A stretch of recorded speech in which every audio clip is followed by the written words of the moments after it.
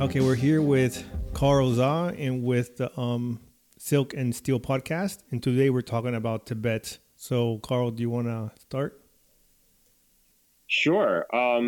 I'm very excited to talk about this topic because, the history of Tibet is rarely talked about in a non-politicized context, especially in the English language media. So I wanted to give it proper treatment from to cover the history of Tibet from prehistory all the way down to the present.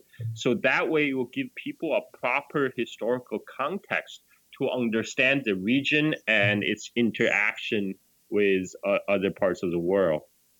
And I would like to start from the beginning, right? So, in the region of Tibet, the sign of human habitation, we know there's sign of human habitation from a very, very long time ago. And by 500 BC, there is an Iron Age civilization in the western part of Tibet, and this is where the religion Bong, the native Tibetan religion Bong, originated. Which is worship of spirits, right? Like spirits residing in trees, rocks, and all the living beings. And this ancient Shangxiong civilization was very influential because it's one of the being one of the earliest civilization on the Tibetan plateau.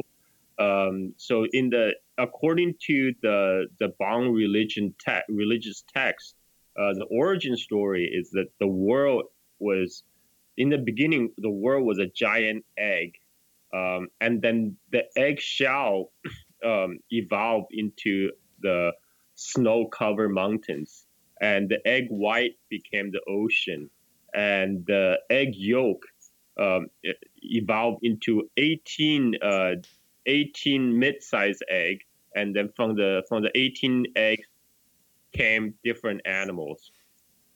So we actually don't know too much about the Shangxiong civilization because their script has not been decrypted yet.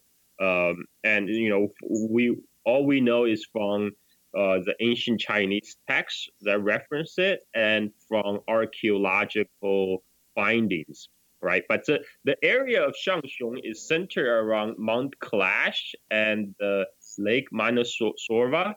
So in what's today's Western Tibet, also including the Indian-controlled region of Ladakh, right? So the influence of Shangxiong, it's some argue whether it's civilization or empire, but according to the Tibetan Buddhist text, the Shangxiong Empire extended its control gradually to the rest of the Tibet, including the central Tibet around the Lhasa River region. And then around the early fifth century, so we're talking about around 600, in the Lhasa Valley, emerged a great leader by the name of Namri Songtsen. And Namri Songtsen, he united the tribes, and he's rebelled against the Shangxiong yoke, right? Shangxiong actually has many vassals, and one of its vassals ruled the Lhasa Valley. And then the Namri Songtsen, he led his own clan to triumph one by one over his rivals, and then he united the area around Lhasa, and then officially rebel against the Shangxiong vassal, and eventually declare its own independence. So this becomes the genesis of the future Tibetan Empire. But then the leader Namri Songtsen was assassinated in 618. So just a side note, in the people of Namri Songtsen, what today we call Tibetans, they also have their own origin story. So they believe that their ancestor uh, came from the mating between came from a mating between a monkey and a raksa. Um, uh, and raksa is like is kind of a supernatural being in the Hindu mythology, and that was later incorporated into Buddhism, right? So, like the female Raksa is also known as Rakshasi, and so the Tibetan legend, heavily influenced by Buddhism too, is that the female Rakshasi mated with a male monkey, and their descendants are the first Tibetans. And then the founder of the Tibetan Empire, Namri Songtsen, he had a father. This is also another interesting story. So his father married a beautiful woman from far away. From she's a foreigner, and she's very beautiful, but to maintain her beauty, she has to consume a diet that's shipped all the way from her homeland. It's also always kept under wraps, like a secret. um and like, so without that food, her visage will become ugly. And one day the Tibetan emperor, he became curious, and he find out what this magic food is, and he find out it was fried fish. And then he became sick because the Tibetans at the time, they don't eat fish. They consider fish. One of the reason is in Tibet, back then they practiced water burial, right? They after they burn the body, they throw the remain into the water. So the idea is that the fish feed on the human remains, so they're unclean. Anyway, so the idea was that the Tibetan emperor, he became sick after he found out his wife was eating fish to maintain her own beauty. And then because the nobles were afraid that his sickness might be contagious, so they boxed him in a palace, basically starved him to death. So that's just a side story. But the real founder of Tibetan Empire will be the son of Namri Songtsen. So Namri Songtsen is the first leader that united the clans and controlled the Lhasa Valley.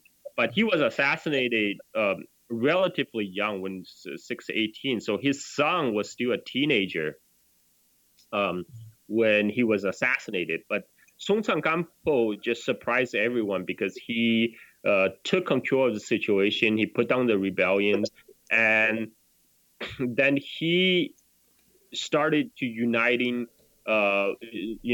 expanding his control to beyond the Lhasa Valley. And he did that very rapidly. He was able to, according to the Chinese records, the Tibetan Emperor Songtsen Gampo not only controlled the central Tibet, but he actually defeated the very ancient Xiangxiong civilization. Right, that had been the overlord of Tibet for a long time, and he annexed, because at the time, according to the Tibetan Buddhist text, again, the Songtsen Gampo married his sister to the king of Xiangxiong, but the king of Xiangxiong had many wives, and he kind of neglected the Tibetan princess, and so the sister of Songtsen Gampo plotted with her brother to take over the Xiangxiong kingdom, and eventually the Tibetan army succeeded to subjugate this region, and now Songtsen Gampo controlled all the area, what would be the modern Tibetan Autonomous Region of China, including parts of Ladakh in what is controlled by India, and and then it's ready to expand outwards. So in the Tibetan plateau, so for a long time, right, the central Tibet, the Lhasa Valley and the region surrounded is so far removed from the center of Chinese civilization, which is often based in the Yellow River Valley. So there was very little contact between the two civilizations because there's many mountains and desert and high altitude plateaus stood in the way. And it's only in the reign of Songtsen Gampo's father, when the Tibetan Empire was first founded, that the Tibetans sent a couple embassy to the Sui dynasty of China. So that's when Tibetan Empire first entered into the Chinese historical records. Now, as I mentioned before, Shangxiong as an ancient civilization in Western Tibet, they had their own script. But this new Tibetan Empire arose out of Central Tibet. They didn't have their own script, and so they didn't have writing. So a lot of these records of early times are passed down through via oral history, right? And what Songtsen Gampo did is he sent out his advisor to a learned man to basically make a new script to make so they could write down the Tibetan language, and they his advisor devised a new script based on the Northern Indian script, right? And that's how the first Tibetan writing came into being, and so Songtsen Gampo, in other words, he's very well known and famous because he's really the originator of the Tibetan Empire itself. And before that, in the Tibetan plateau, there are various group of nomads, farmers, but they all live in different clans, different tribes. There was no united entity, or there wasn't even like a united identity to unite all these people, right? For example, even like Shangxiong, the ancient civilization was considered even foreign to people in central Tibet, to the people in Lhasa Valley. But what Songtsen Gampo did is he brought all these people together in the empire he created, and the name Songtsen Gampo's people call themselves is Bat, right? And their kingdom is sometimes referred to as Tubo, and Tubo is the name of the empire, but that's how the name Tibet came from. Tubo then later get corrupted into Tibet by the time it get transliterated into English language.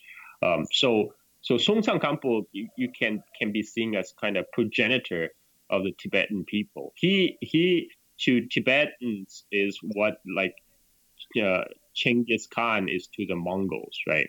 He united the tribes, he united all the people on Tibetan plateau, and then he started to expand. So at before his time, there was another group of nomadic people from the steppe who expanded into the Tibetan plateau in the area what is today's Qinghai province of China.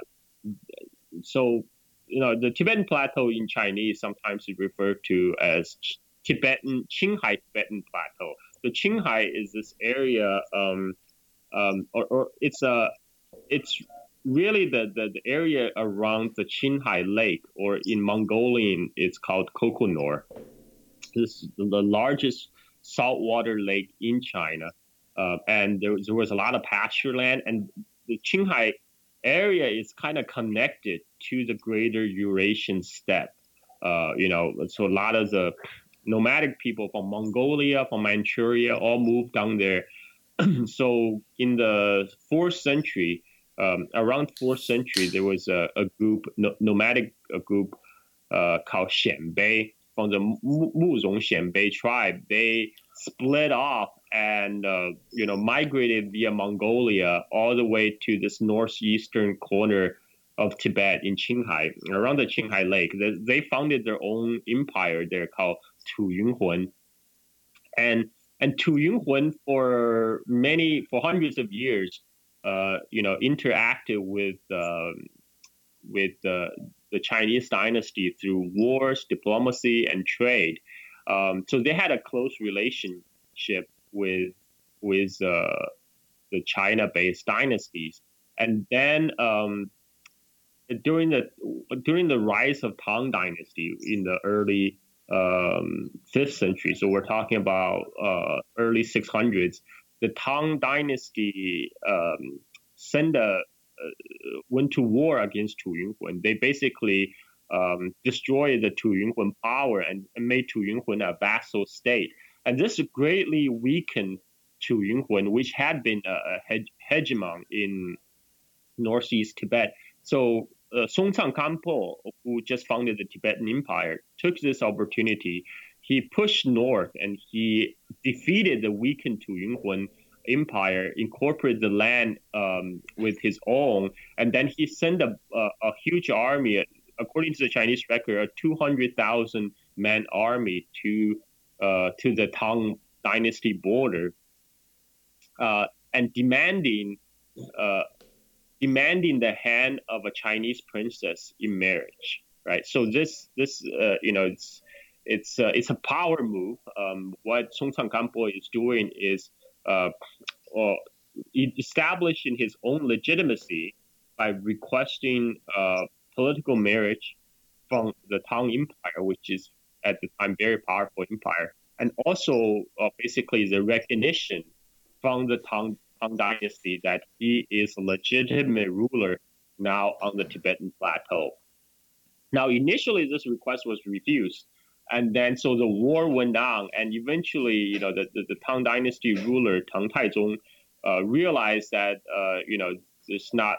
there's no point in fighting because both sides are very strong, and it's very unlikely, one side will overcome the other. So then political marriage was agreed upon, and the Tang Emperor didn't want to send his own daughter, so he ordered. He ordered a daughter from one of his kinsmen. So one of the Tang royal clan, a distant relative, and made her, basically granted her the title of princess. So this would become known as Wencen Gongzhu, or Princess Wencen, and it was her mission to be escorted to Tibet and to marry the Tibetan Emperor Songtsan Gampo. Now, Princess Wencen is actually a very important figure in Tibet because she is credited for the introduction of Buddhism into Tibet. So at this time, by the time of Tang Dynasty, Buddhism is already well established in China. And Princess Wencen just happened to be a devout Buddhist. So when she was to be married off to the far distant land of Tibet, she brought with her a lot of the Buddhist sutras, and then she was greeted and escorted all the way from the then Chinese capital Chang'an to Lhasa to marry the Tibetan Emperor Songtsan Gampo. So this is a very important early chapter of kind of the China's interaction with Tibet. At this time, the Chinese-based dynasty, the Tang Dynasty, and the Tibetan Empire, they were equals, right? And it was symbolized by the kind of the political marriage, and then Songtsan Gampo actually became very friendly to the Tang Dynasty afterwards. there was a case where the Tang Dynasty sent an envoy to India, and this was during the time of Harsha Empire in India. So the Tang Dynasty sent, as customary, send a emissary to congratulate Emperor Harsha on his ascension.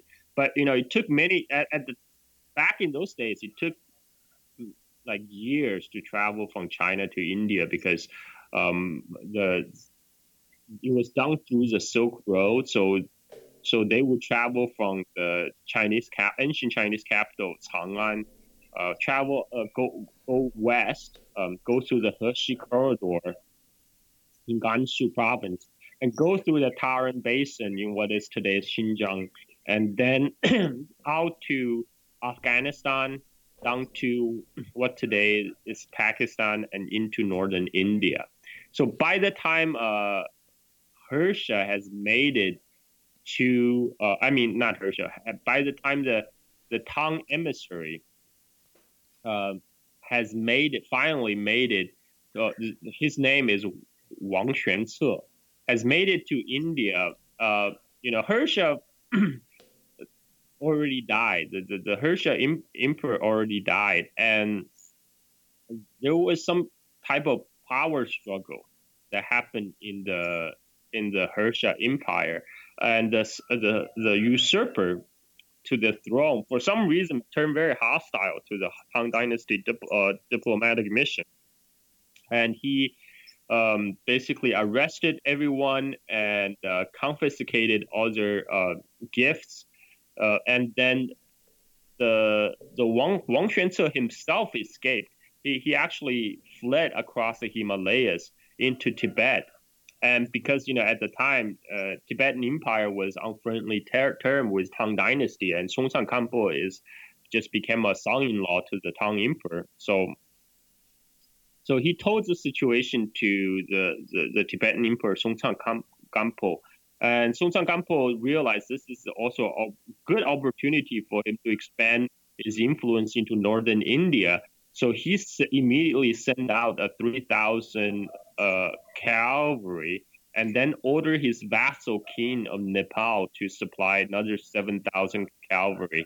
Total a force of 10,000 riders with Wang Xuance as a guide, and they cross the Himalayas and they sack the Magda, the capital Magda, and capture the pretender to Harsha's throne. And they actually brought him back with Wang Xuance all the way back to the Tang Dynasty capital, Chang'an. And the statue of the Indian prisoner was carved in stone, and even today stood in front of the Emperor Taizong's tomb in what is today's Xi'an. An interesting side note: this whole episode was written up by the Japanese novelist Yoshiki Tanaka, who is also the author of Legend of Galactic Heroes and Heroic Legend of Arslan. So he turned this into a fantastic a novel, which has been turned into manga, but so this time there was for longest time the way from China to India had been going through like a northwestern route through Tarim Basin, through Central Asia, Afghanistan.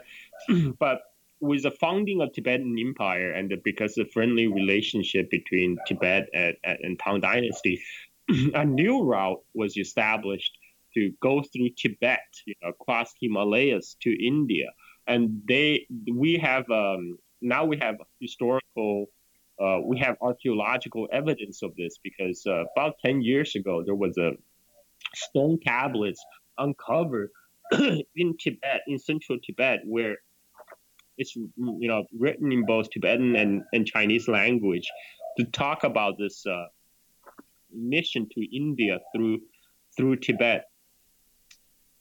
So the relationship between Tibetan Empire and Tang Dynasty, it changed after the death of Songtsan Gampo. So during the reign of Songtsan Gampo, he greatly expanded the realm of Tibetan Empire. He also adopted Buddhism as a state religion, because before, as I mentioned, the greatest the civilization, Xiangxiong civilization, had the greatest influence in Tibet, and their state religion is called Bong, and the Bong religion is kind of like animist religion where they worship spirits residing in everything. But now Songtsan Gampo kind of wanted to create a religion that's different, have like a state religion that was kind of um, getting away from the influence of the ancient Shangxiong civilization, right? Because Shangxiong was still seen as kind of foreign, and the Tibetans wanted their own religion, and then marriage of Wenchen Gongzhu, Princess Wenchen brought in the Buddhist text, and the Songtsan Gampo converted to Buddhism, and the whole of Tibet converted to Buddhism with him, and Buddhism became the Tibetan Empire state religion, right? Replacing the former Bong religion, and after the death of Songtsan Gampo, the relationship between Tang Dynasty and Tibet, the Tubal Empire, changed because they firstly they fought for control of the Silk Road. The Tang Empire sent the expedition into what is today's Qinghai province, into around the region or Qinghai Lake, with the aim to subjugate the Tibetan Empire. But the Tang Dynasty suffered a catastrophic defeat. So basically, with that, the Tibetan Empire, they consolidated their hold on the Tibetan plateau, and then they started to vie for control of the Silk Road, which skirts around the Tibetan plateau, like on the edge of it to its north, and then the Tang Dynasty and the Tibetan Empire fought for the control of Tarim Basin, so in today's Xinjiang region of China, and the battle waxed and waned, and there was a famous expedition by a Tang general of Goryeo descent, Gao Shen. He actually led a force of 20,000 men into the region of what is today Kashmir, Gilgit, Baltistan area, because the Ladakh, Gilgit, Baltistan at the time were they all have their own independent kingdoms, but they were being vassals either to the Tang Dynasty or to Tibetan Empire, depending on which way the wind blows. And then the Tibetan Empire, they took advantage of a weakness in the Tang Dynasty. They expanded the control into Ladakh, into Gilgit and Baltistan, and threatening kind of the tribute missions from Central Asia to Tang Dynasty, to Tarim Basin. So the Tang general Gao Xianzi actually led 20,000 men going through the high mountain passes and went into Gilgit and Baltistan and expelling the Tibetan army. But then soon afterwards, there was the famous Anlusan rebellion inside China in 755, and then so all the Tang armies in Central Asia, including Tarim Basin, were recalled back to the Tang capital of Chang'an to defend the capital from the rebel Anlusan. And that created a power vacuum in Central Asia. And the Tibetan Empire took advantage of that to incorporate basically the entire Tarim Basin area, so what is today's Xinjiang Uyghur Autonomous Region, into the Tibetan Empire.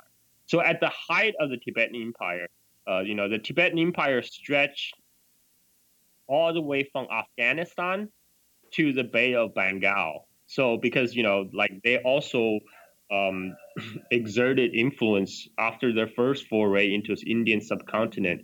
The Tibetan cavalry would also cross the Himalayas and raid into deep into Bengal, right? So at one point, the Tibetan Empire stretched from basically Indian Ocean all the way to Afghanistan, and when Tang Dynasty was weakened by Anlushan rebellion, the Tibetan army actually marched into the Chinese capital of Chang'an and installed a puppet emperor for a few days.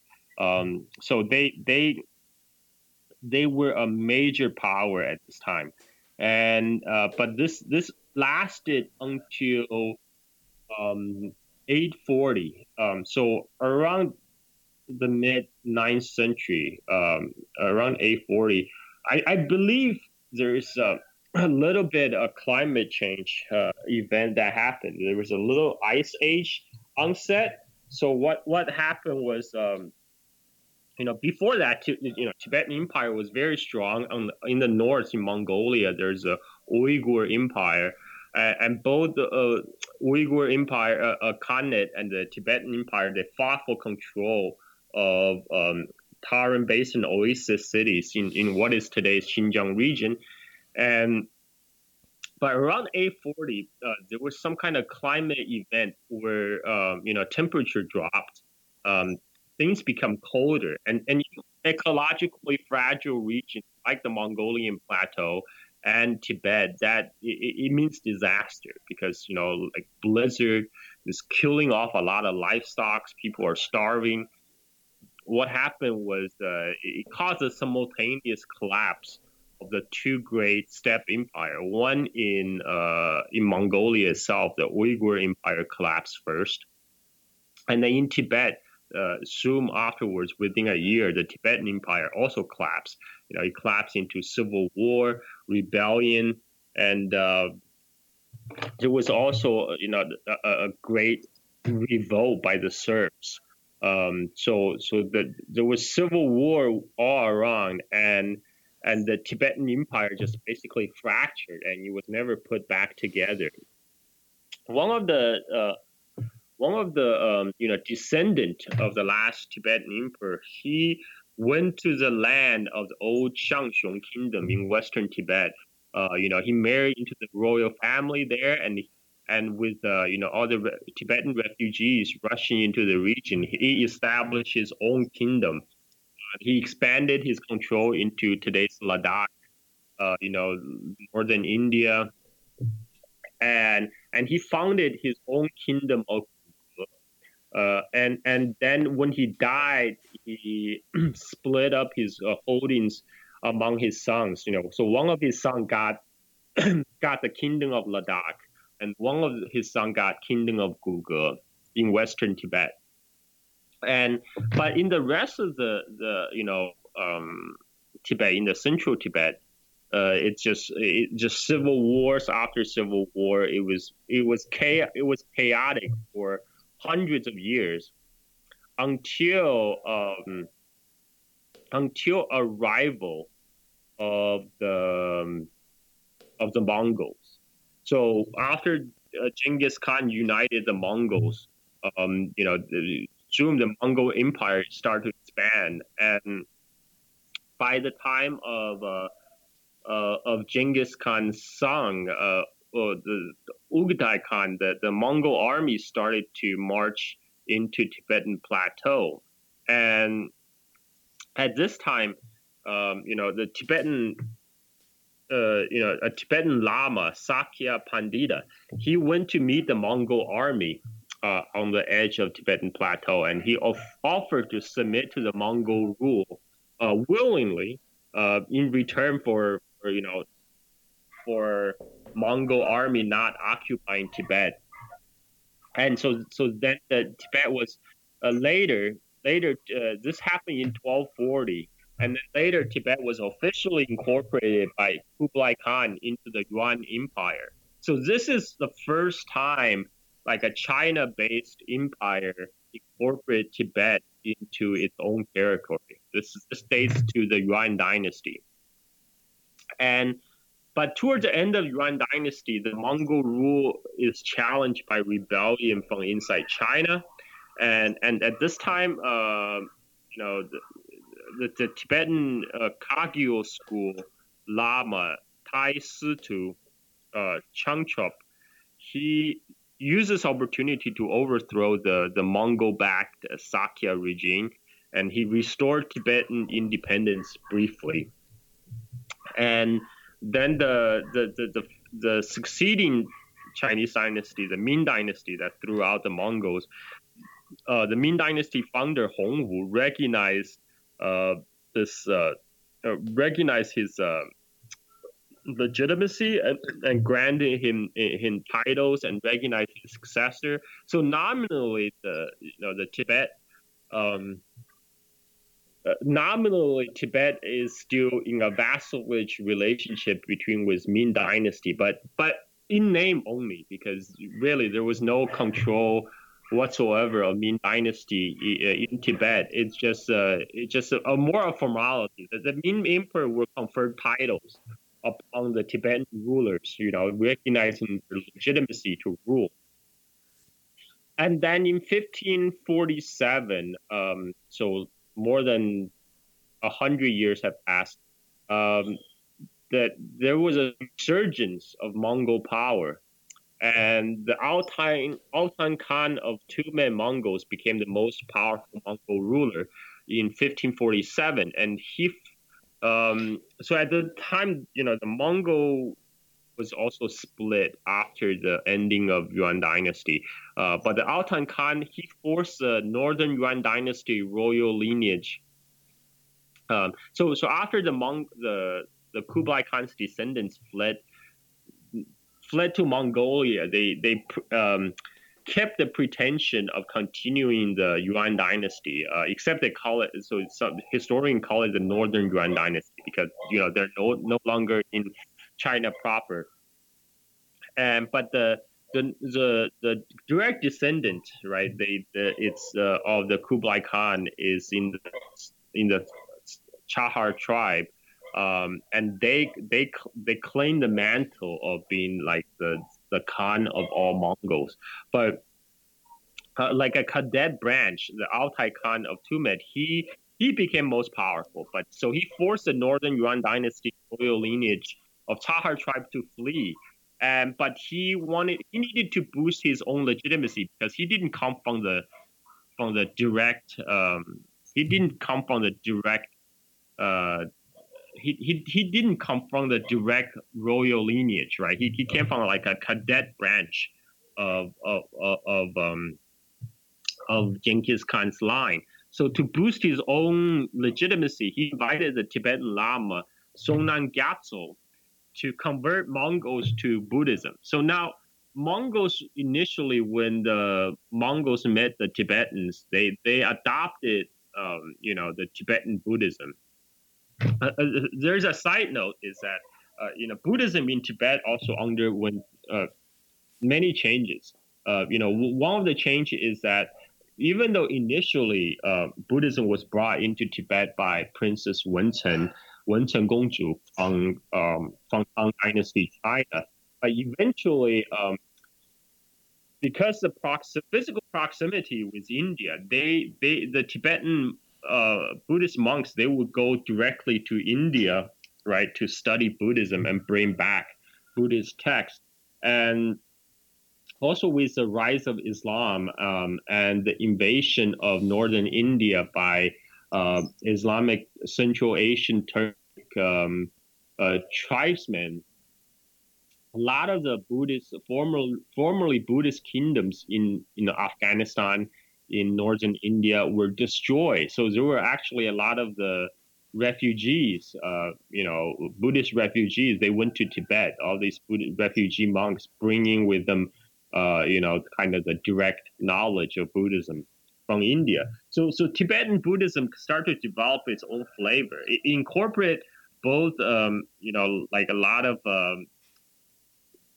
the Indian Buddhism features, but also incorporate a lot of the native Bong religion, which preceded Buddhism in Tibet itself. So it incorporated a lot of aspects of the Bong religious element into the Tibetan Buddhism. So the Tibetan Buddhism is kind of a syncretic blending of traditions. So by the time at the end of the Tibetan Empire, there's also a famous incident where, like, the last Tibetan emperor, he wanted to ban Buddhism, right? And in fact, according to the Buddhist text, he was assassinated by a Tibetan Buddhist monk. Apparently this monk was a great archer, and then during a festival, he just took a shot and with one shot killed the Tibetan emperor. And with the death of Tibetan emperor, the Tibetan Empire collapsed. And there was kind of dying out of the Tibetan Buddhism, both because of the persecution under the last Tibetan emperor and because the civil war that followed. So after the descendant of the Tibetan emperor found his own kingdom in Western Tibet, in Uyghur Kingdom, right? He invited an Indian monk to preach Buddhism among his people again. So there was kind of a second importation of Buddhism into Tibet. And as I mentioned before, this also coincided with Islamic expansion into northern India. So a lot of the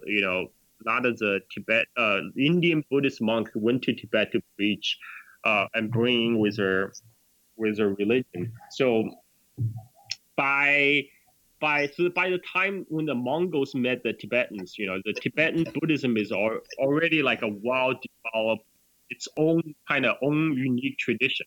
And the Mongols, they took to the Tibetan Buddhism because in a lot of Mongol and Tibetan culture are similar, because both are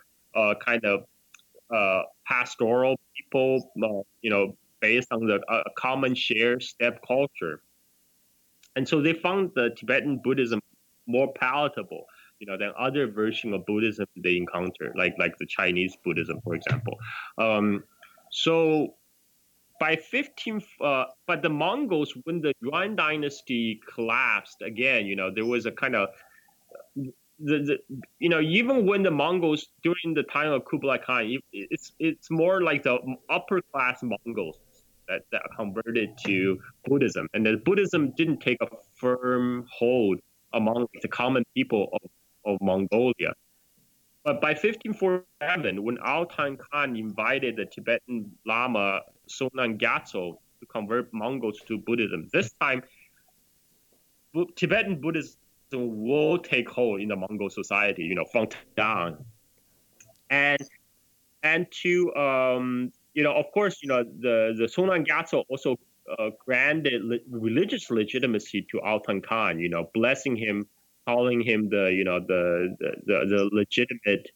legitimate Khan, and in return, Altan Khan named give Sonam Gyatso a title of Dalai Lama.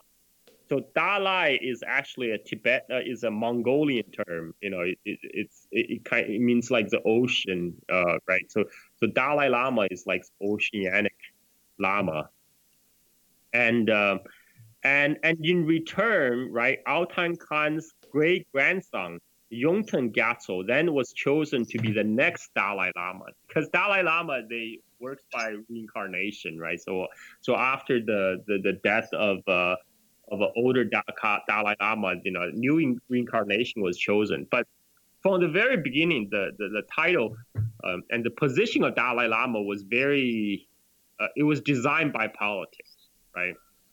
So Altan Khan designated Tibetan Lama Sonam Gyatso as Dalai Lama, as like a kind of the religious ruler of Tibet, in return for Sonam Gyatso giving him kind of religious cover for claiming rule over all the Mongols.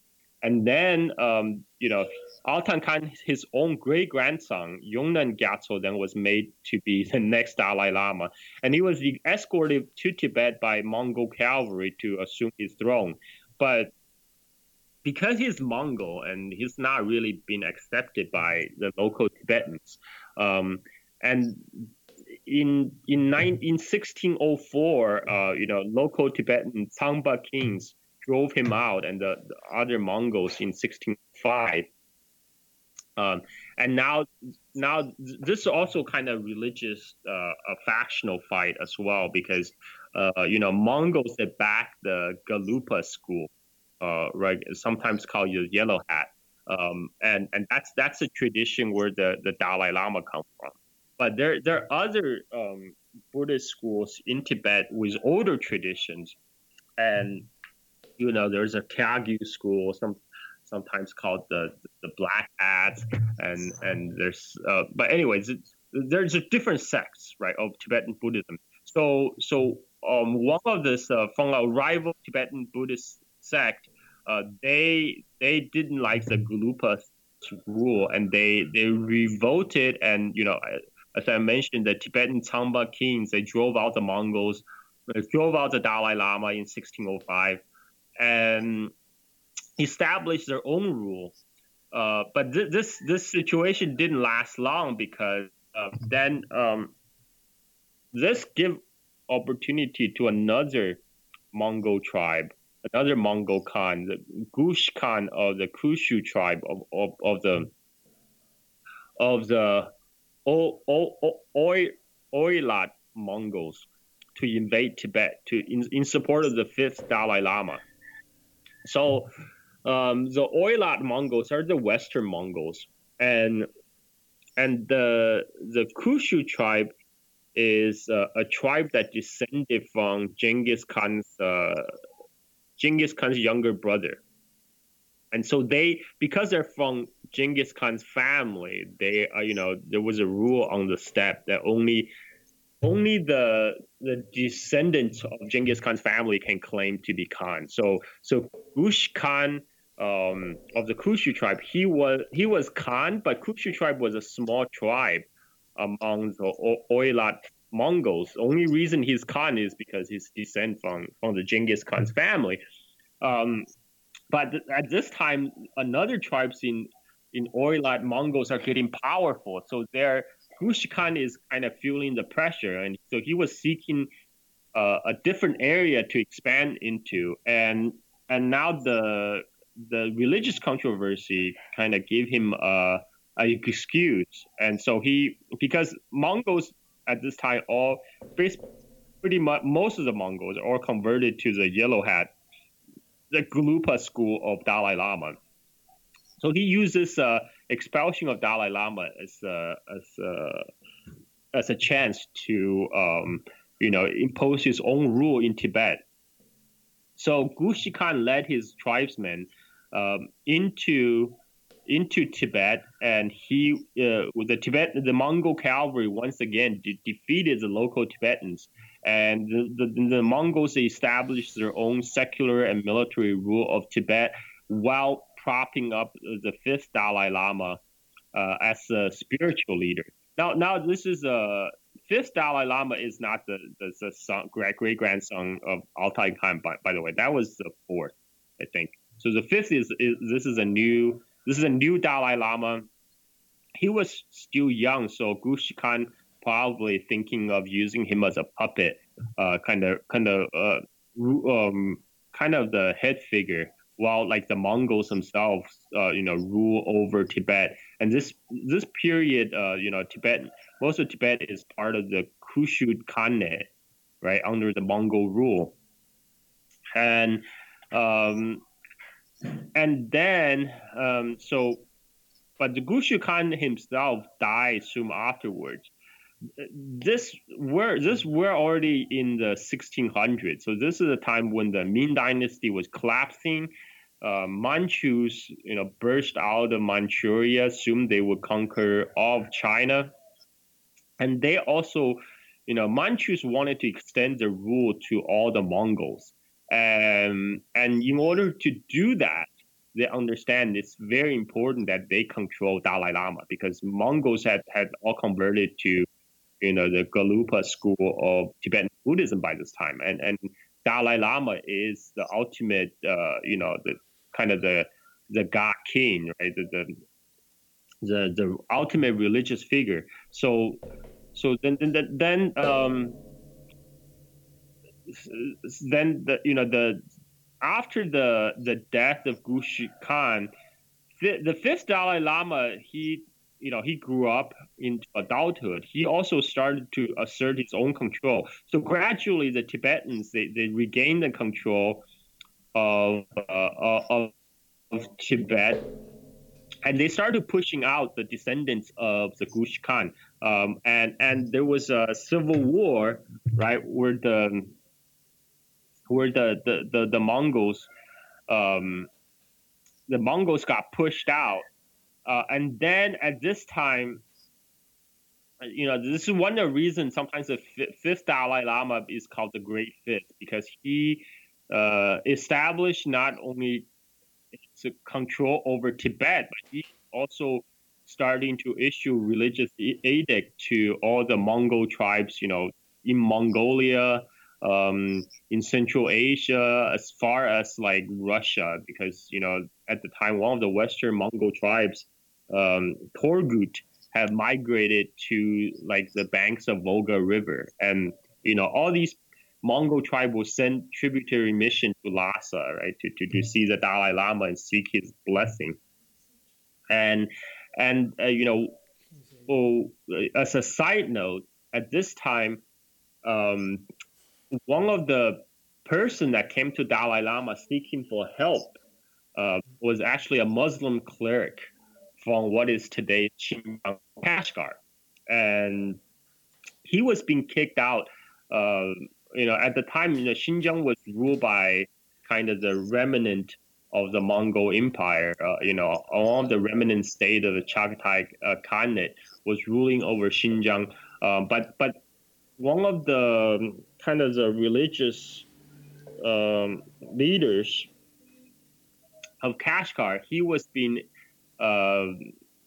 he lost out in a factional fight among his rival religious order, and he was pushed out of Kashgar. So he went to Lhasa to seek help from Dalai Lama. Now, Dalai Lama has a special relationship with Khan with the leader of the Drongar Mongols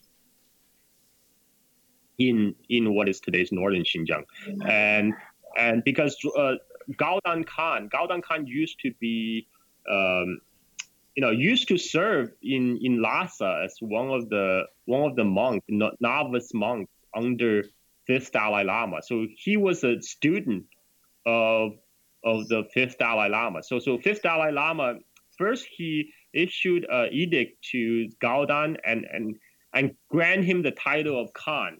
Like I said, before there was a kind of unspoken tradition on the steppe that only Genghis Khan's family can claim to the title of Khan. Now, Gaodan is from a tribe, the Drongar tribe. They have no relationship to the Genghis family.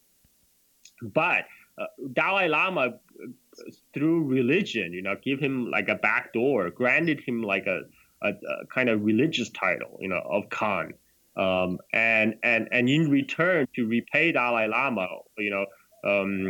he also wanted to control the area, what the area of what's today southern Xinjiang, so the Tarim basins, and this religious Muslim cleric plea for help gave him the excuse. So he sent the Mongol army across the Tian Shan Mountains and soon control all the Tarim basin and made the area his one of his vassal state. He installed that Muslim cleric as the ruler of Kashgar, to pay taxes to the Drongar Mongols.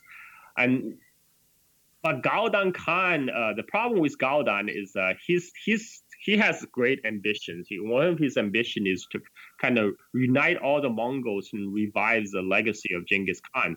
And so he then invaded Mongolia, right, the outer Mongolia. So after Manchu's, even before Manchu conquest of China, the Manchus subjugated Inner Mongolia first. They subjugated all the tribes in Inner Mongolia.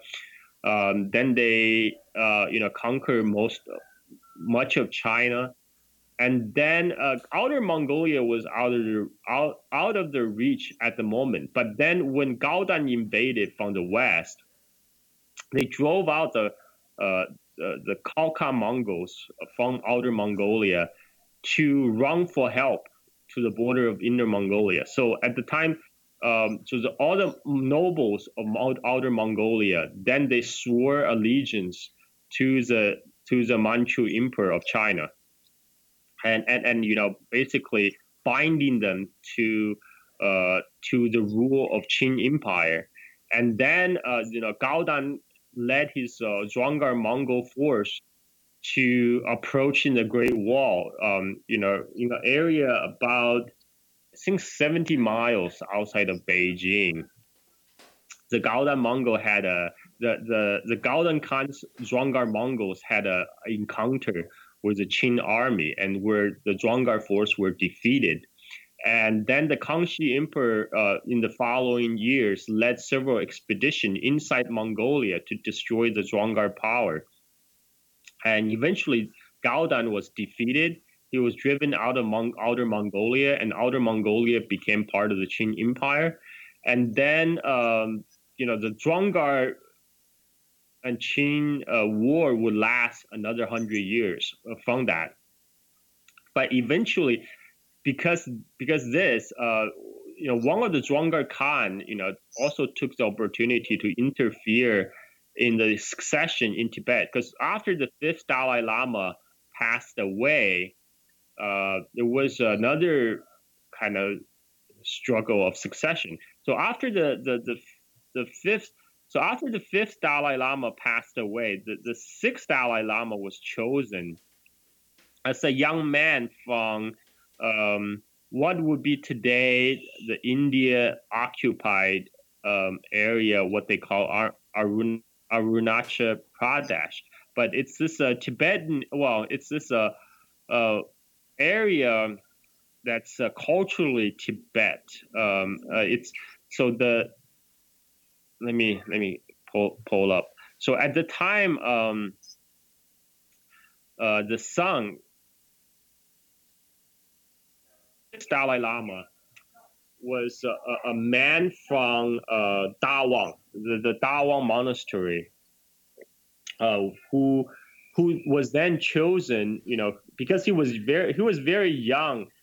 So like his regents control all the power, but then there was a kind of court struggle, for power, and in the result, the Mongols, the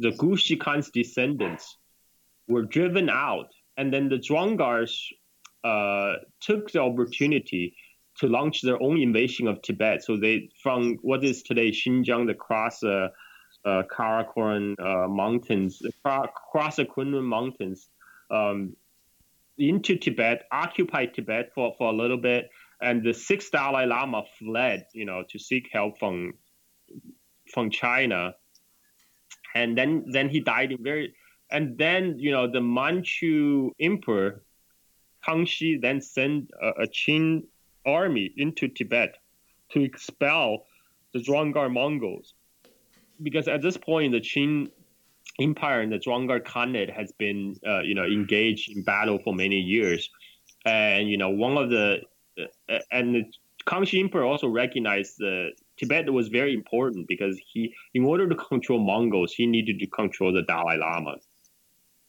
So this at this time, so sixth Dalai Lama on his when he was fleeing the Mongol invasion, he died under mysterious circumstances. Now Qing, they chose the seventh Dalai Lama, right, under the Qing army protection, the Inter Lhasa.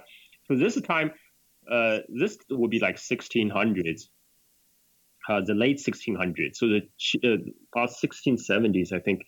And the Qing dynasty then established its own rule over Tibet, kind of making Tibet its own protectorate. And officially the because the Manchu emperors themselves also converted to Tibetan Buddhism. So they granted kind of the Dalai Lama the kind of the honorary title as the teacher of the emperors. But in essence, the Manchu court tightened their control of Tibet, and then but the Manchus didn't. The Qin dynasty didn't leave a permanent military presence. They just left like a kind of a envoy, right, in the Lhasa.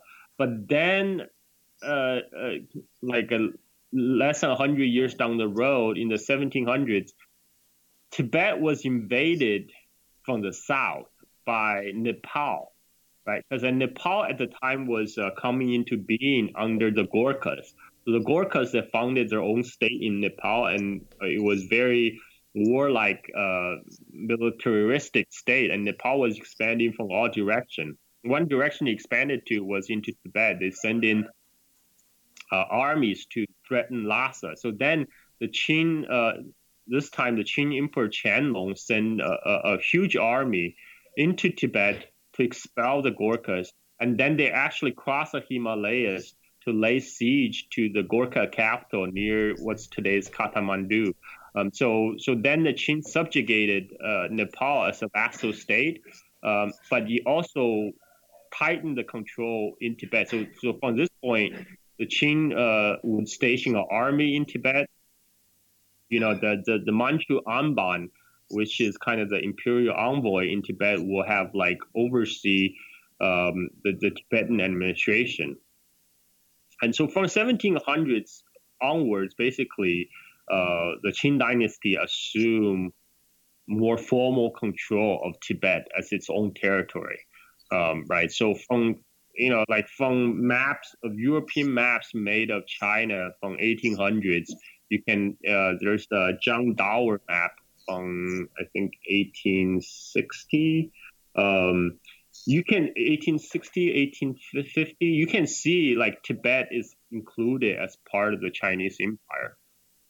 Under Qin dynasty is when all these area, Mongolia, Tibet, Xinjiang was brought into part of the Qin Empire, right? So now we have got to the point where Tibet was recognized as part of the Qin Empire. Now, I know there's an argument of saying, but the Qin rulers are Manchus, right? They're not Han Chinese. But that doesn't matter because, in the Qin documents itself, they refer to their state as China. They in the Manchu term, they call it Dumbling Gurum, which means Central Kingdom, right? Which is transliteration from the Chinese, 中国, which means China, the Chinese term for China. So the Manchu emperors themselves, and in all their official documents, refer the entity as China, and this it's by this time Tibet is undisputedly part of China. And any questions at this point? Oh no, just keep going. You're good. Okay. So at this time, Tibet would experience a couple more border issues. So in 1839, this is around the time when time Opium War started. In northwest India, so the Mughal Empire has collapsed. After the collapse of Mughal Empire, in the northwest India rose the Sikh Empire. So Sikh Empire subjugated a quite large area in northwest India, and it became very dominant military power. One of the vassal states of the Sikh Empire is this Dogra dynasty of Jammu, and the Dogra ruler Gulab Singh would expand his control into Kashmir, into the Buddhist region of Ladakh, and after that he sent his general on an invasion of Tibet in 1839. Now, the Chinese historian believes this is in conjunction with the British. Now, in conjunction with the Opium War. Now, I wasn't too sure about that because by this time, Gulab Singh was still nominally a subject of Sikh Empire. But then again, just a couple of years down the road, Gulab Singh will sell out the Sikh Empire to the British. Very, dastardly act of betrayal. Gulab Singh just sold the Sikh Empire down the river to the British, and in return, the British recognized his rule over Jammu Kashmir. He's founded the princely state of Jammu Kashmir. So maybe there's something to that. I don't know. But I think Mosey's motive was still for personal profit, to expand his own territory, and this force, the Dogra force, they actually went pretty deep inside Tibet, and the Qing government at this time, they had to organize a Qing Tibetan force to counterattack in the middle of the winter, and eventually they were able to defeat this invasion force, behead its general, and push back all the way back to Ladakh. So that's how that now became like the Indian-China border, around Ladakh area. And then, the Qing rule over Tibet hasn't been questioned until so the British at this time already started eating up all the various states in India. The British East India Company would start to expand its control eventually to all of India. And as I mentioned, you also consume the Sikh Empire and recognize its collaborator Gulab Singh as the head ruler of Jammu Kashmir. And then in 1900s, so at this time, so the British is always very paranoid about their holding on India, because India is considered the crown of the British Empire. Most of the wealth of the British Empire, they extracted from India, right? When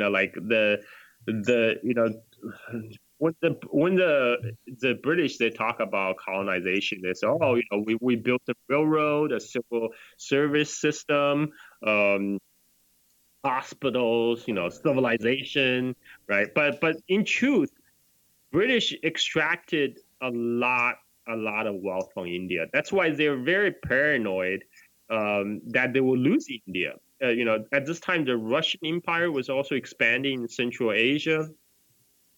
They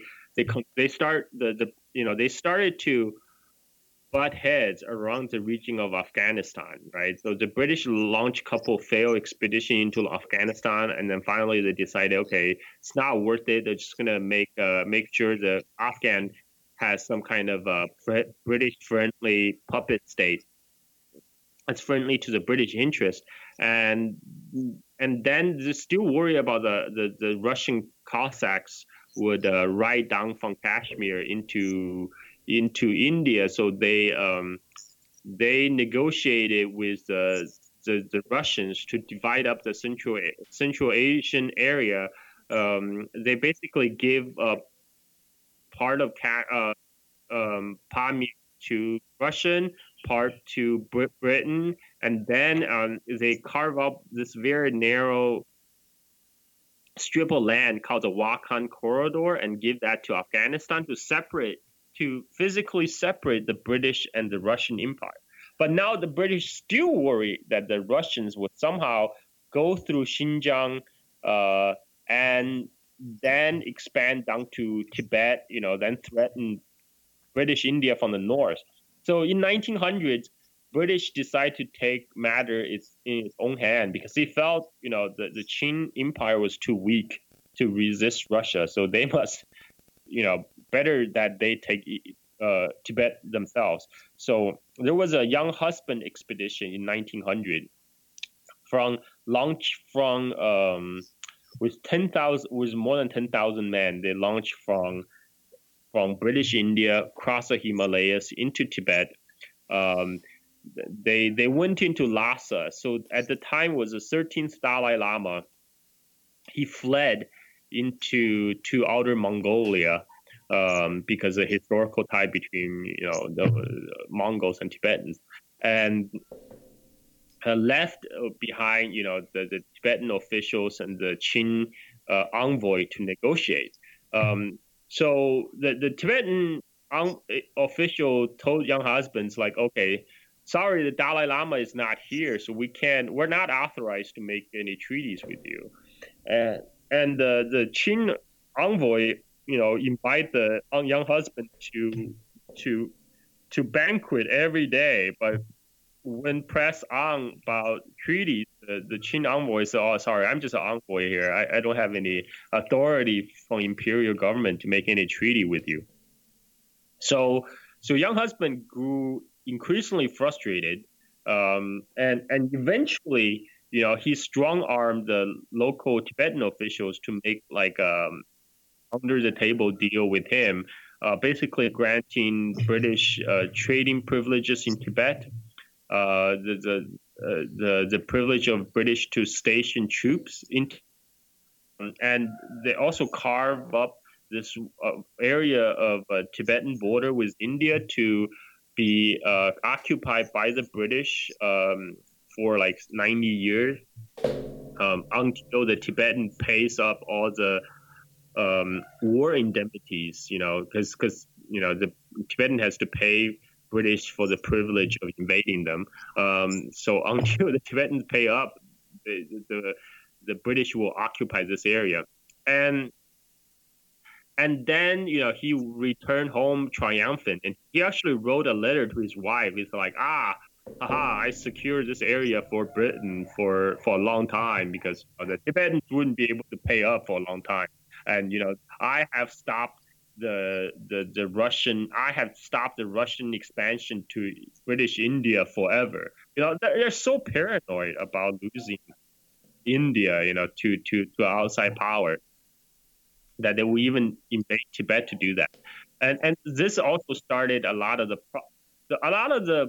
problem with the China-Indian border issue could date from this period, of British India, because the British, they will start to draw lines in the map that they think better protect their interests in India. So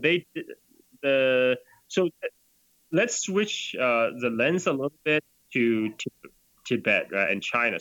13th Dalai Lama, he led the British invasion into outer Mongolia, where then he ran into a problem because, in outer Mongolia, he still demand the protocol that he be treated like the God King because, as the Tibetan Buddhist religion, it's the God King, right?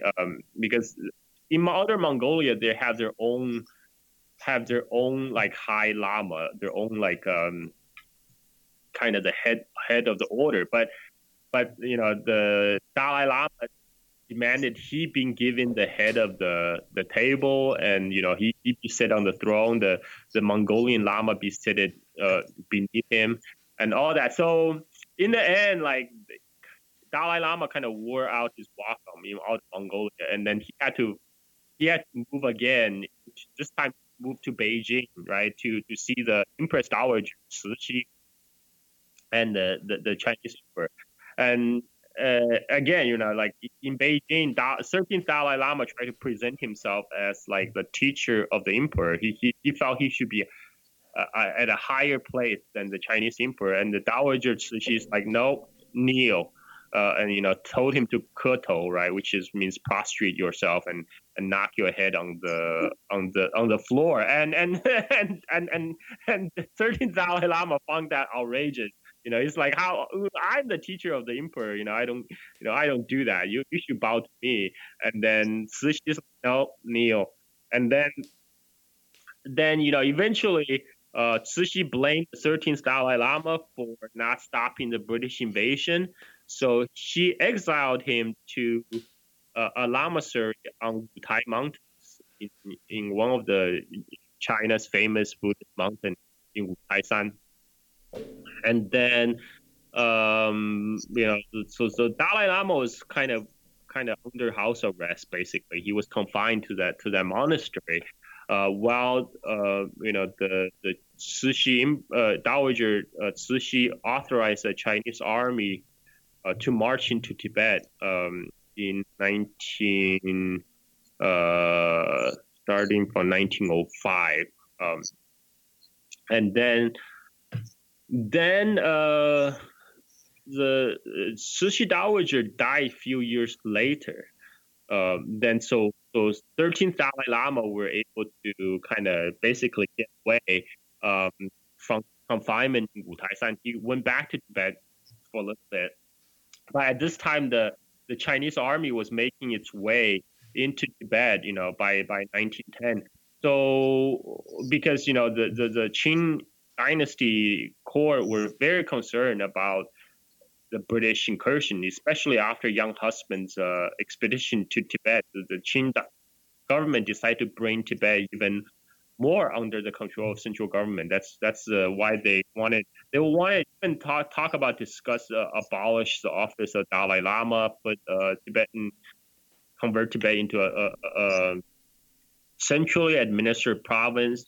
That's why sending in the Chinese army, and then the British commissioner in Sikkim, he's like the foreign office guy for the British India, Charles Bell. He scored a diplomatic coup by convincing Dalai Lama to flee to India. Then he hosted Dalai Lama in Sikkim. Sikkim was like another Tibetan Buddhist kingdom that originally was have some kind of nominal relationship, like a vassal relationship with Tibet. But when the British came, they absorbed Sikkim, and then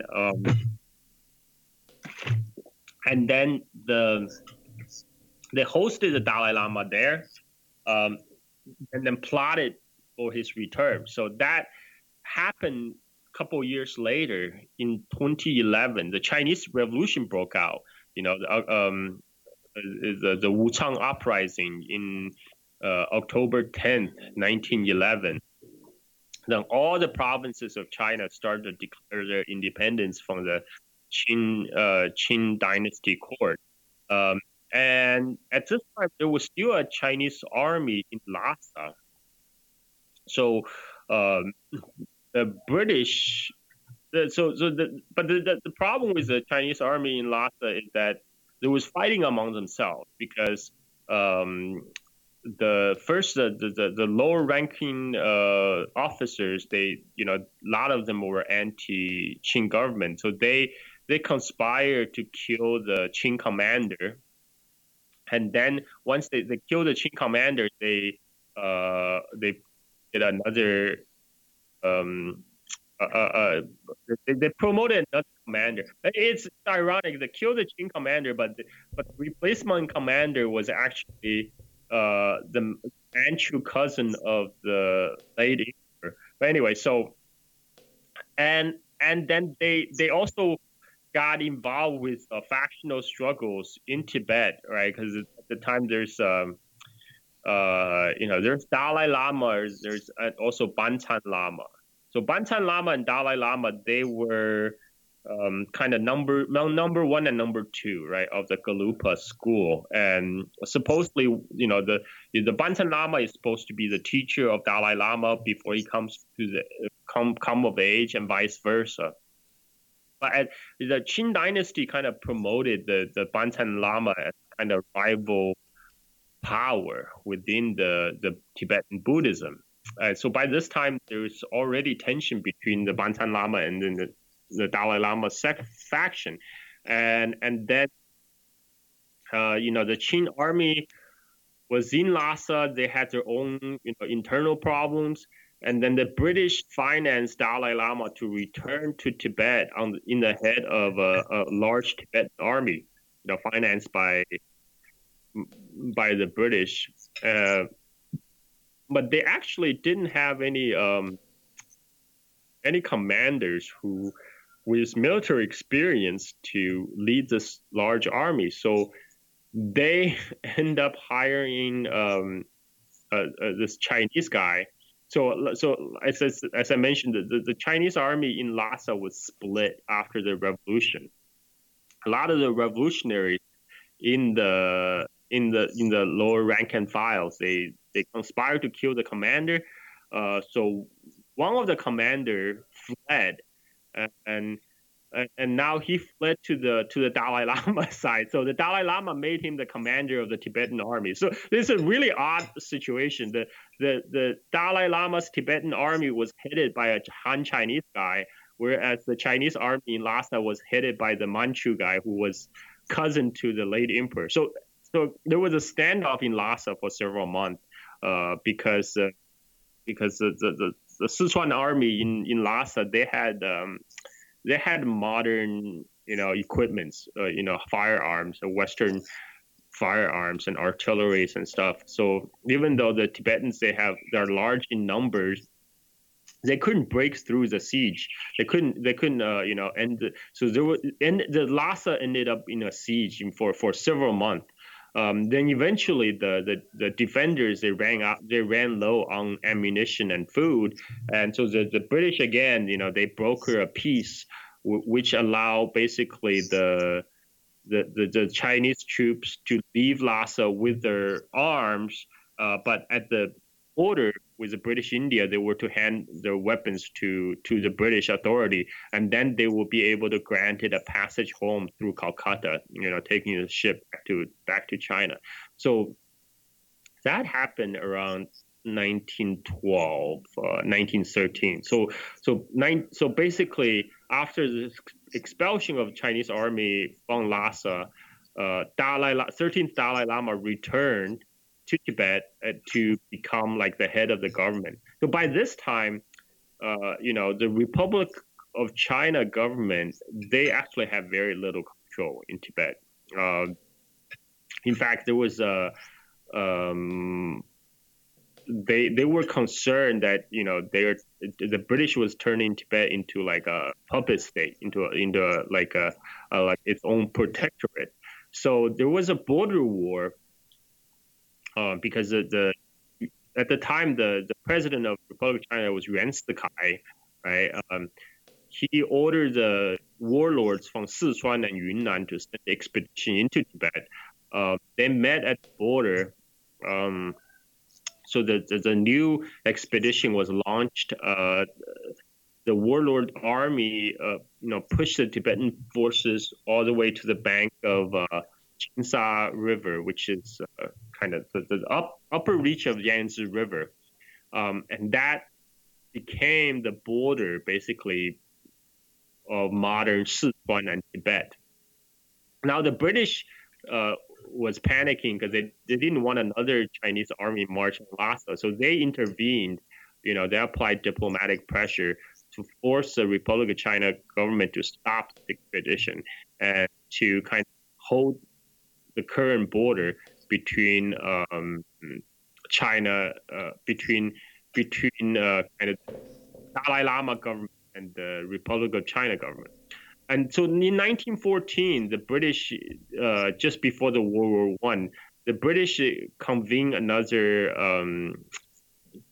it's called Simla Convention, invited the delegation from the Tibetan government and the Beijing government to talk about the issue of Tibetan border. So the idea of the British Indian government is that they propose what's so-called the Outer Tibet and Inner Tibet.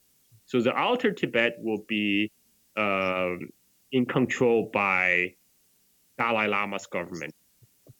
Right, the so-called Inner Tibet will be directly controlled by the Republic of China, and then they didn't want to recognize China's sovereignty over Tibet, so they invented a term called suzerainty, right? So that way the Tibet is still so China have suzerainty over Tibet, so Tibet still in some kind of vassal relationship with China, but then Tibet will have its de facto independence, governance of its own affairs, and then no third nation will be allowed to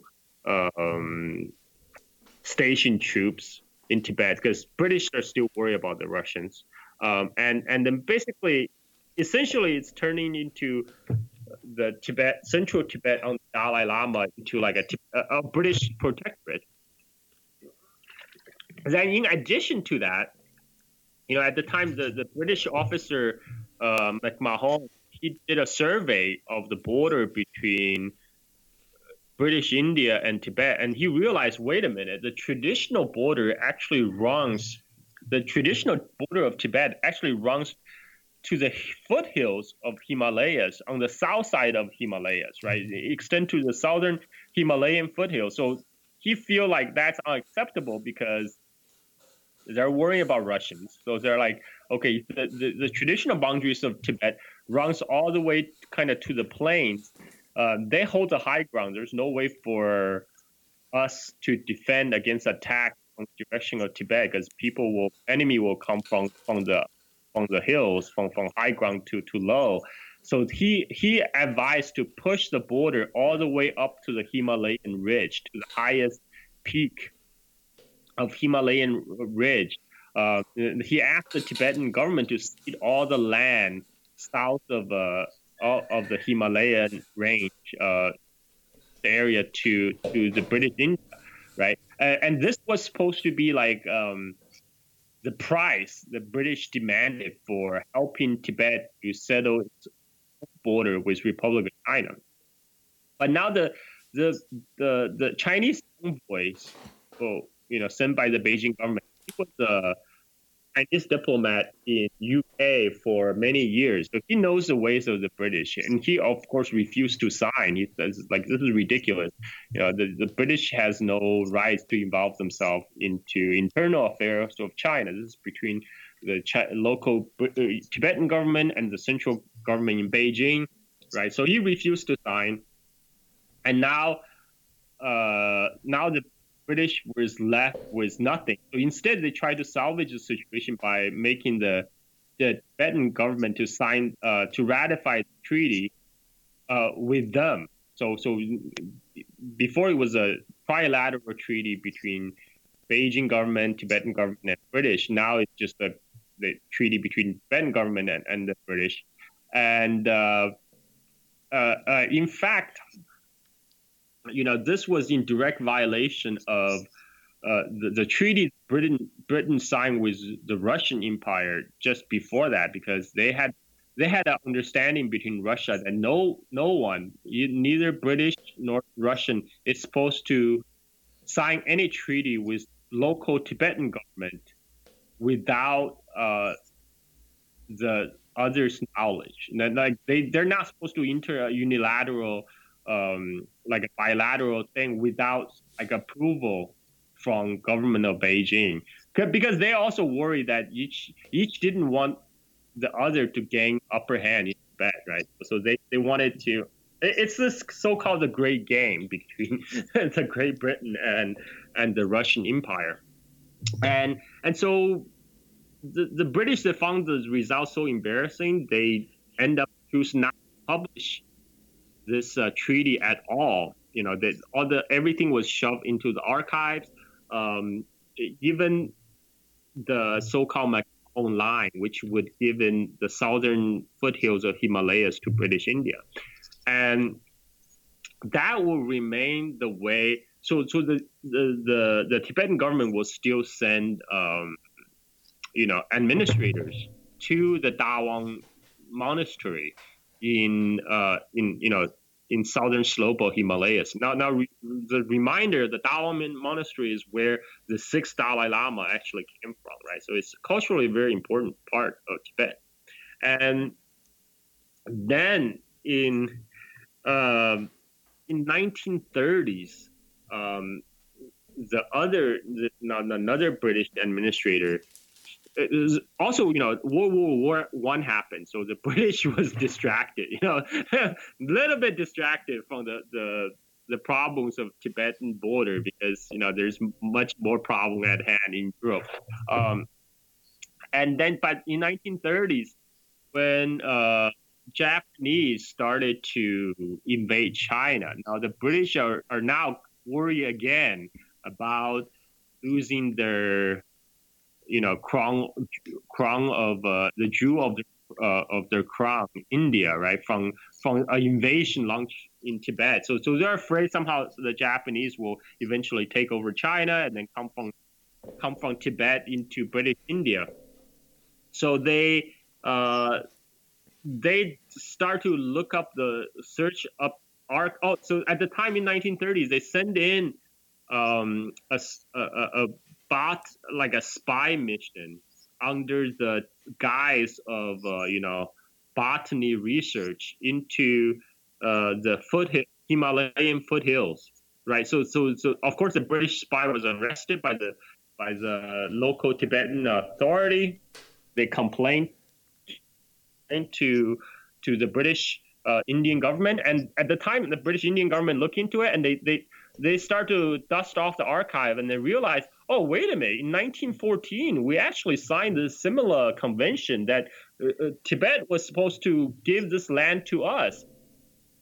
So now the governor of British India, he ordered all the maps to be changed, right, to publish this new map showing that this area, at the time called Northeast Agency, is to be part of British India.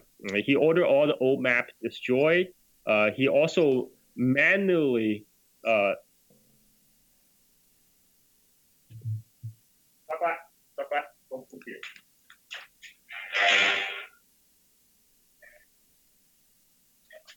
Sorry, I had to. My dog was going to poop in the yard. I had to let him out. So he dusted off the archives, found this spider web covered treaty that supposedly gives part of land to British India. He ordered all the old map destroyed, new map published, and all the publisher around the world to publish with this new map showing this land is now British India.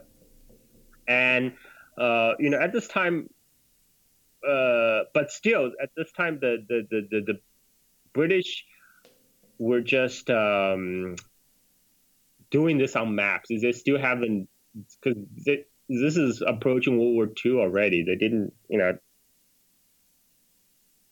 to do another land grab.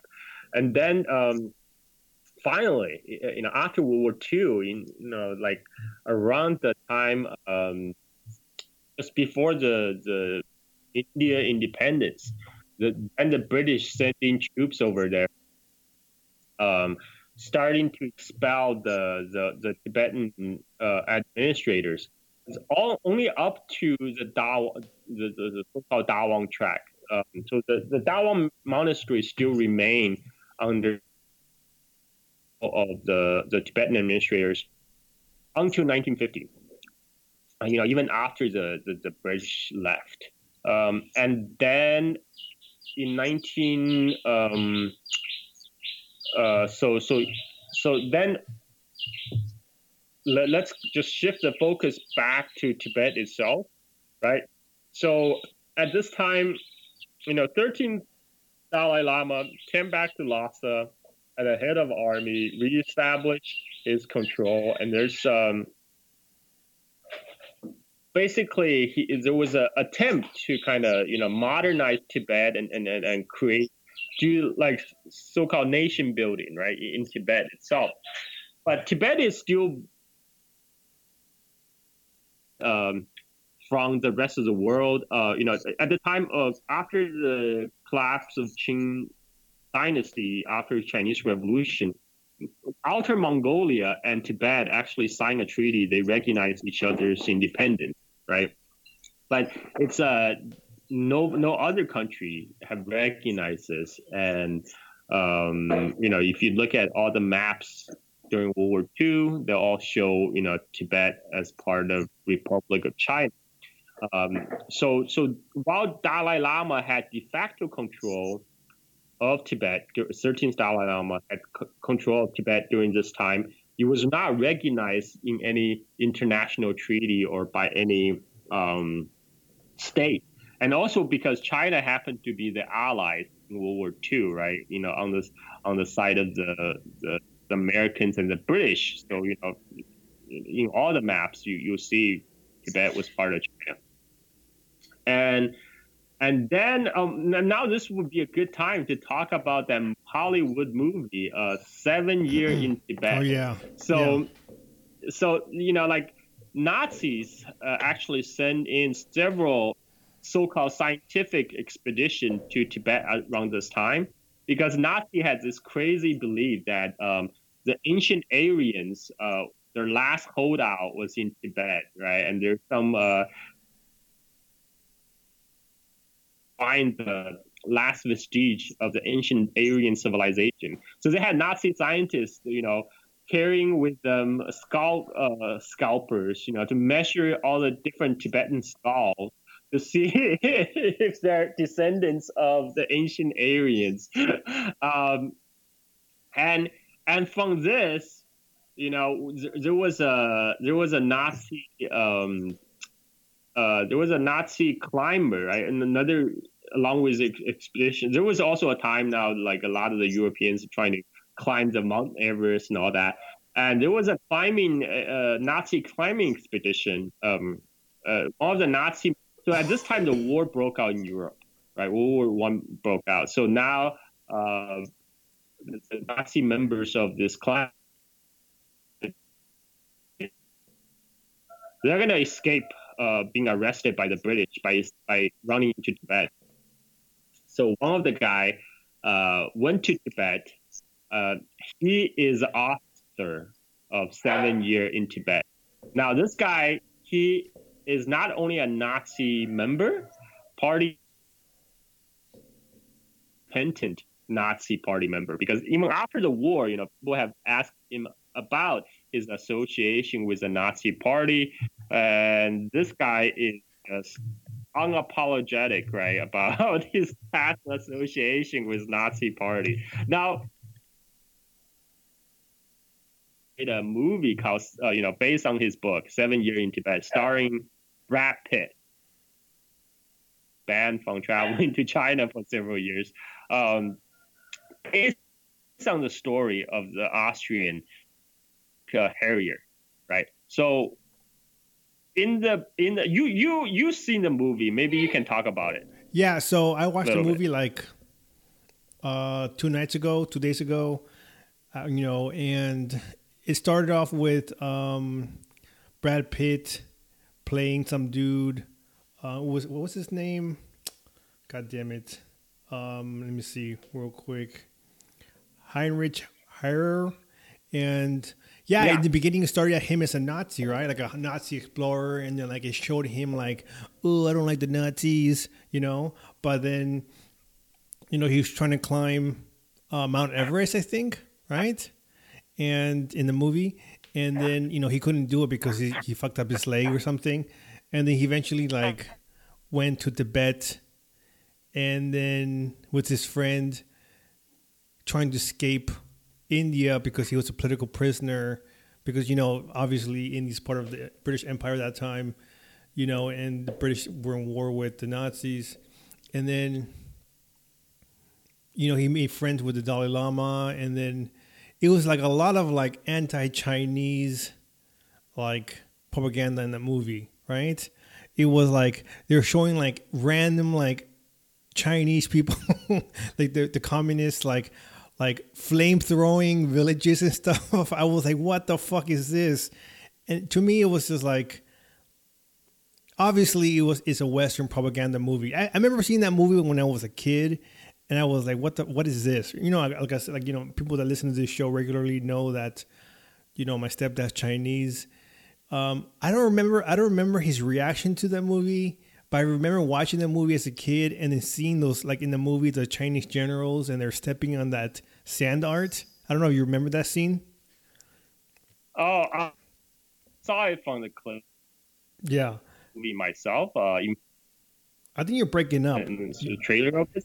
Yeah, you're breaking up a little bit. Can you hear me now? Yeah. Can you hear me now? Yeah. Okay. So I seen the movie only in parts. Like I never seen the full movie. And from the parts I've seen, like what the scene that you described, I saw that, and it was just like such a caricature. You know, like that was totally not historically accurate.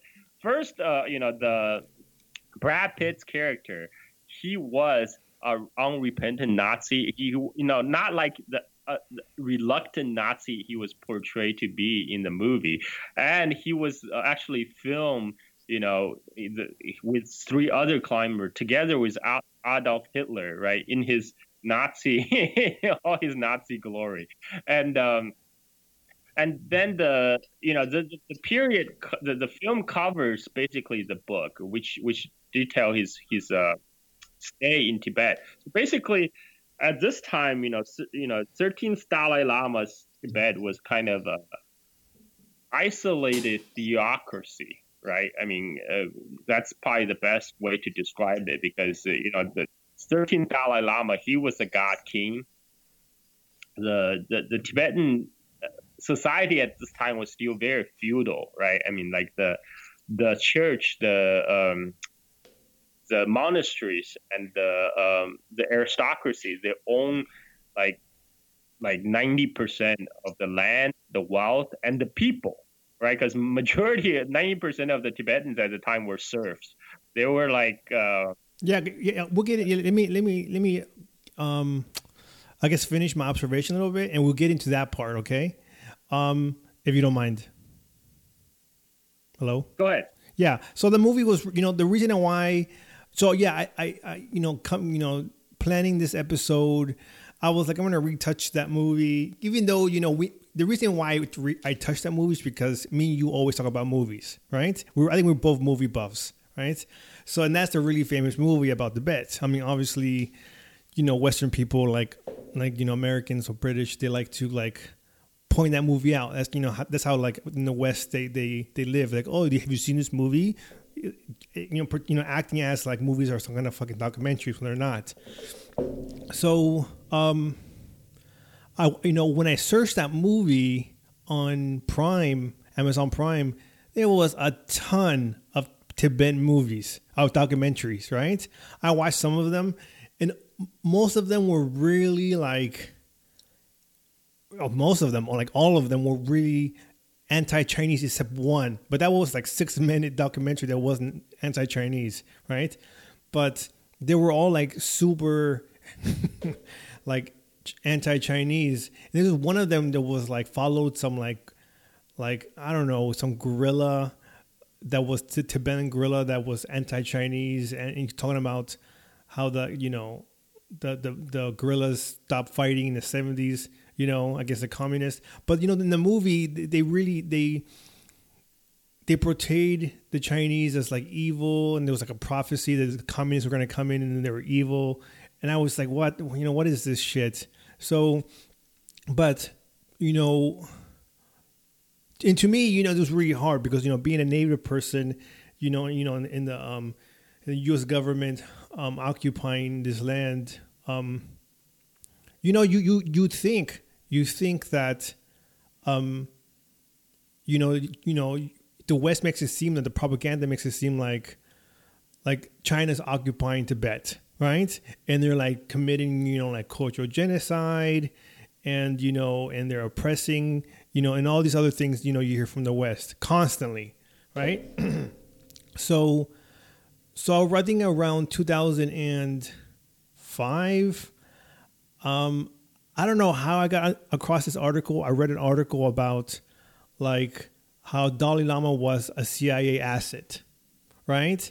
And how they helped him escape, and there was like CIA operation in Tibet to kind of break apart China, and which it makes sense because CIA being in Hong Kong, we talked about this in another episode, and in Taiwan, that the U.S. wants to break apart China. They want like little states, anti-communist states, pro-Western states around China, to put, I guess, to keep China. By the way, the CIA involvement in Tibet is all out in the open. It's not even a conspiracy theory. Yeah, it's not. Dalai Lama's older brother was a liaison between Dalai Lama's government and the CIA, and he recently wrote a memoir, right, about his own life, and he openly regret working with CIA, and he basically said, I have come to realize, CIA were just using us as a pawn in this power struggle against China. They have no interest in genuinely helping the Tibetan people. They were just using us to carry out their anti-China agendas. Yeah. So this is from Dalai Lama. Yeah. So when, I think to share a personal story, when I was at UC San Diego, doing my undergrad, UC San Diego has a program to like, they can have students meeting with the Dalai Lama personally, right?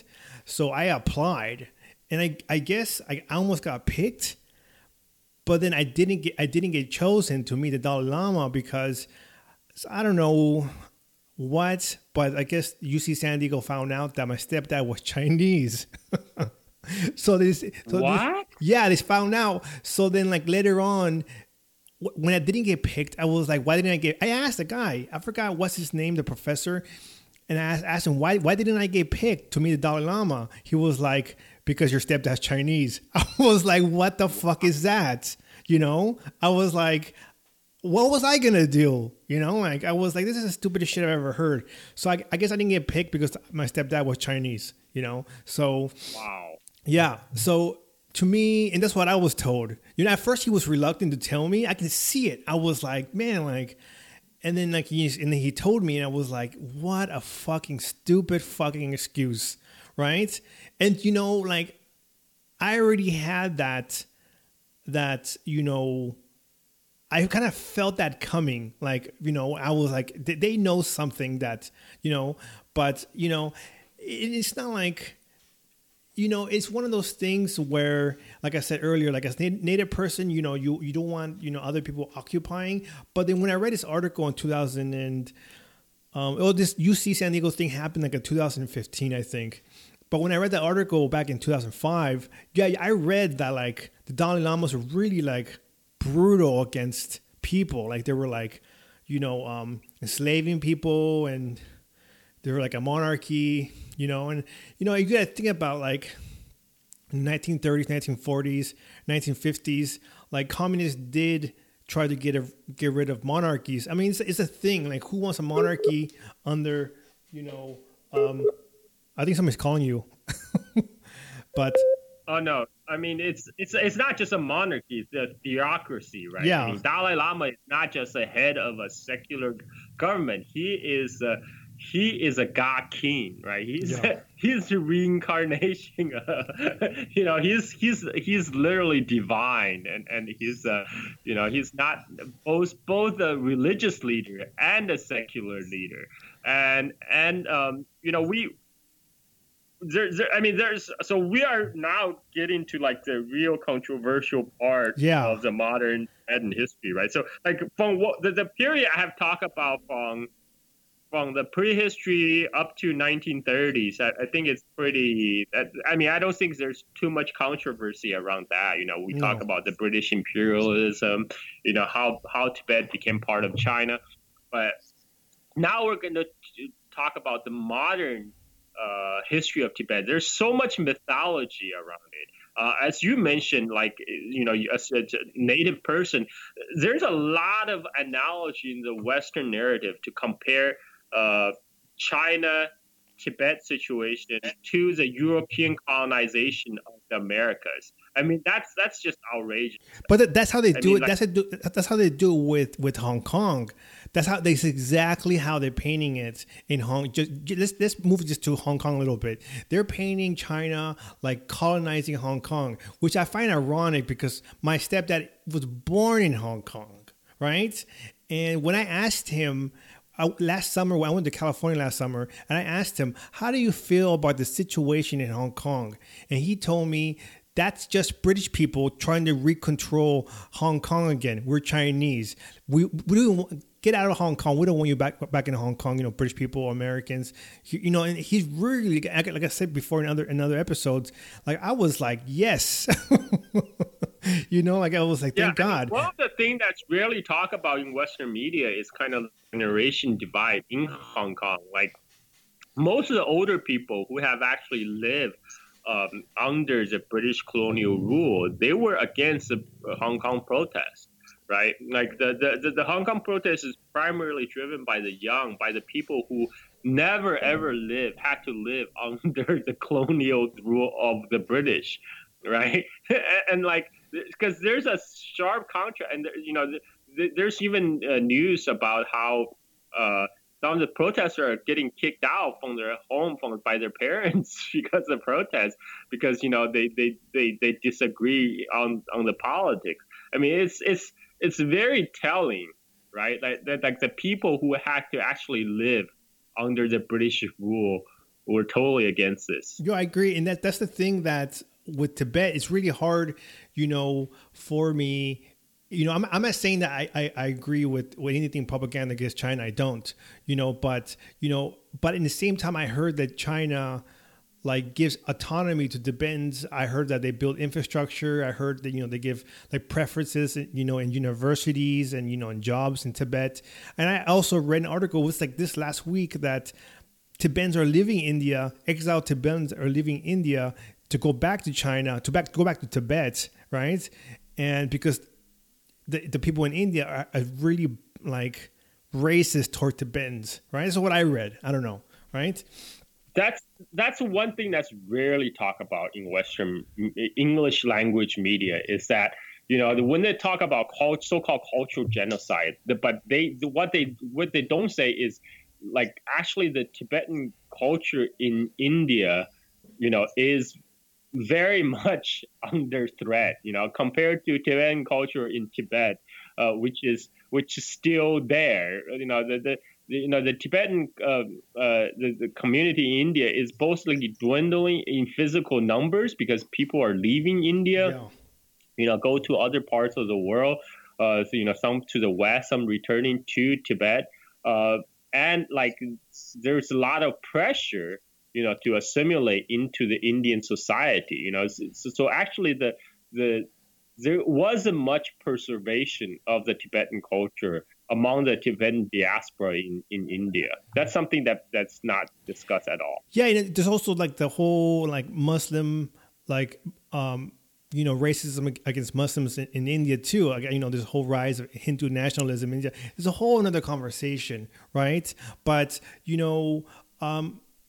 it's one of those things that I don't know. Like, my family are not like anti-Tibet. Like my Chinese family like are like we believe in that one China thing. Like Hong Kong, Tibet, in Taiwan or one China, right?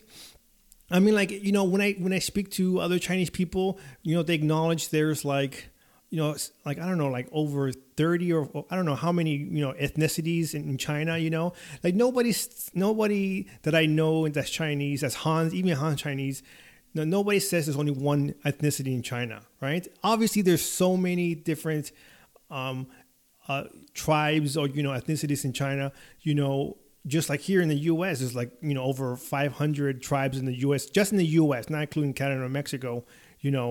For Native Americans, right? So in China, obviously, I think when the Americans and the Westerners talk about China, there's a lot of projection, right? First is a projection of the narrative of genocide, right? They're kind of trying to transpose their own guilt about perpetuating the genocide on Native Americans onto China, right? And then they try to portray China as some kind of Han supremacist ethno state, right? When what they're really doing is projection from, their own nation's history into, onto what China is doing. In fact, may have nothing to do with China or what's happening in China. There's a lot of just psychological projection, of their own guilty conscience. Seriously. I agree, and that's a thing that so it's hard because like to me, in my point of view, the U.S. and the CIA and whatever the British Secret Service and all these Western secret services, they want to break apart China, and like.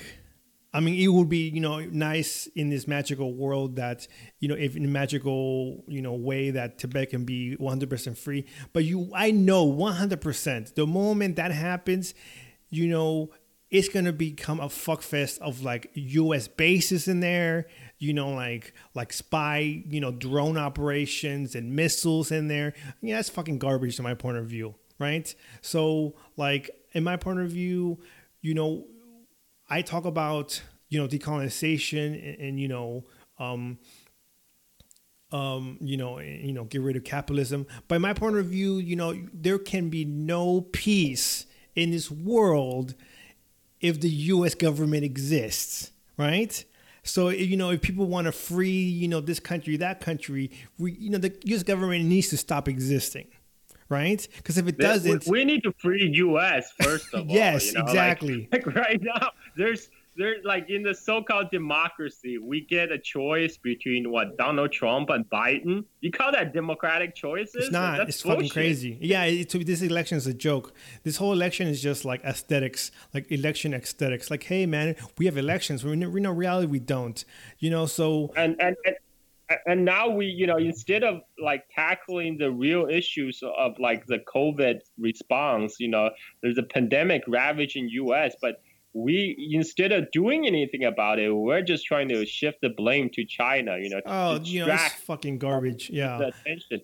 I mean, there's so much. But anyway, so we kind of getting off sidetrack, and we already recorded we're at a 2 hour and 10 mark. Is it possible? Can we record like the modern history of Tibet at another session? Because there's so much to talk about. Yeah, you know what? I'm not gonna.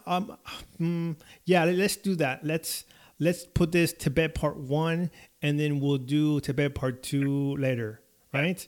We will go into, because there's a lot to talk about, and I want to give it proper detailed treatment. Because especially the modern history of Tibet. Post from 1930s to 1950s up to 1960s. This it's been so much mythologized in the Western Cold War narrative that and